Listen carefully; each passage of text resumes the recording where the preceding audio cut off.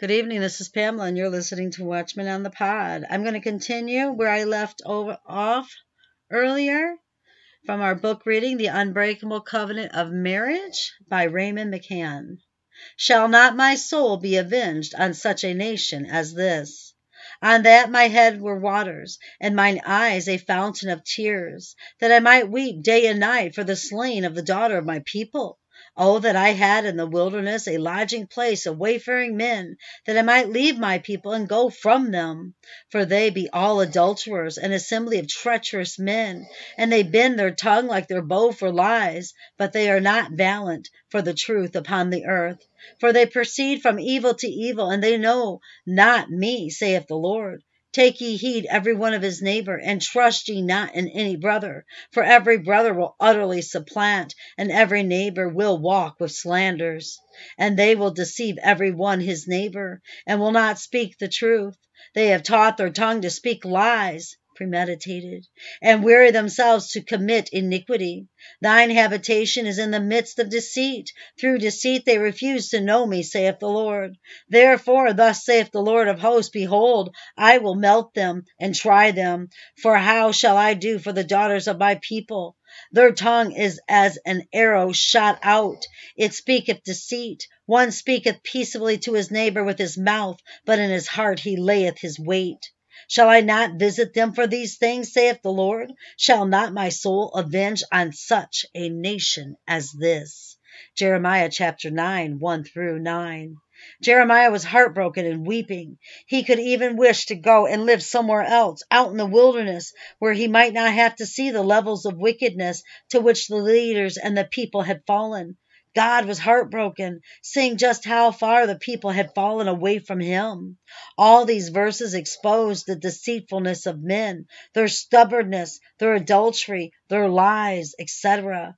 They actually refuse to get to know God, choosing rather to be deceitful, in other words, seeking to appear to be something they were not. Jesus and the apostles constantly warned us to be on guard against spirits of deception, where evil is called good and good is called evil. Some in the churches actually think that those standing for their covenant vows before the Lord of glory are causing problems in the churches. Do you have a clue as to why they think that? Could it be that they are looking to justify themselves, and that those who are remaining faithful to their covenants are a witness against them? The daughter of my people. We fathers ought to be demonstrating to both our sons and daughters how a woman is to be properly treated. When I brought flowers home to my wife on her birthday recently, I thank God for helping me remember. My wife and daughters were in the kitchen. When I walked through the door, the flowers preceding me, I not only saw my dear wife's face light up, but my daughters' faces as well. They said that I did well, that I had hit a home run. My wife took the flowers to work the next day. Jesus meant it when he said that it is more blessed to give than to receive, even in the simple things.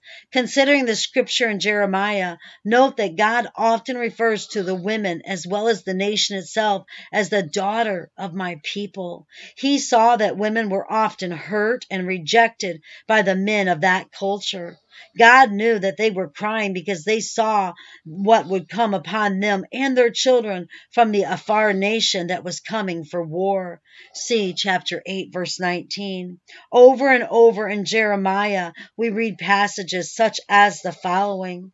They have healed also the hurt of the daughter of my people, slightly saying, Peace, peace, when there is no peace.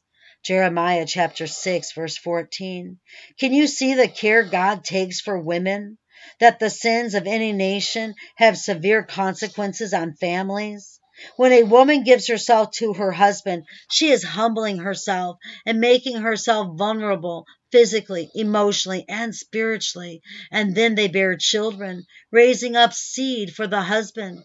God told the men, the masters, the scholars, through Malachi chapter 2, 11 through 16, that they were being treacherous in their treatment of their covenant spouses, that he had made them one, that he had been seeking a holy seed, that he hated putting away.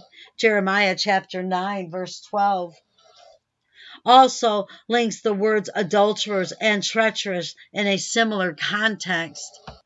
I am not saying that women will not answer for their sinful choices before God, and some do operate more like Jezebel, but I am saying that the Holy One of heaven, whose eyes travel to and fro throughout the earth, seeking those whose heart is perfect toward him, has had enough of the sexual abuse and rape committed against women and children.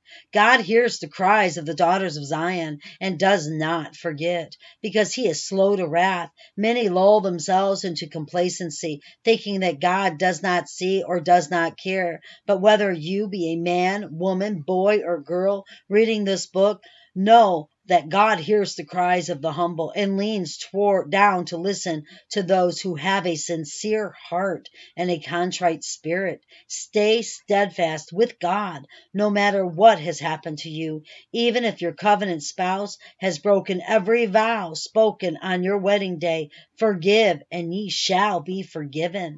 In Jeremiah 6, after God rebuked the nation about how the women were being treated, he went on to say that the people could not even blush or even be ashamed about the abominations they had committed.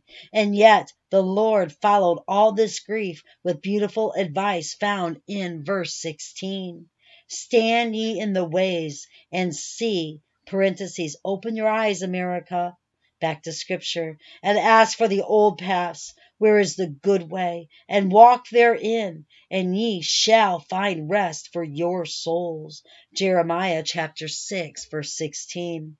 But they did not. What will we do today? Will we continue to dishonor the marriage covenant? Or will we go to God and repent and do what he says in Jeremiah 6:16? The true covenant marriage is not old-fashioned, but it is one of the old paths, from the beginning. That pleases God.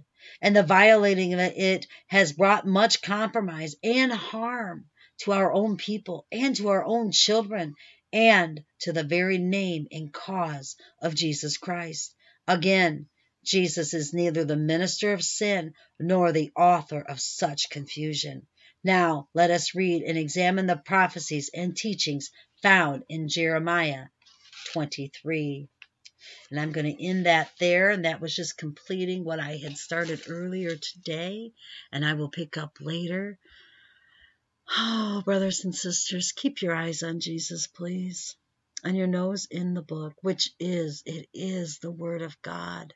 And embed the Word of God upon the tablets of your hearts, so you will not sin against God or be deceived.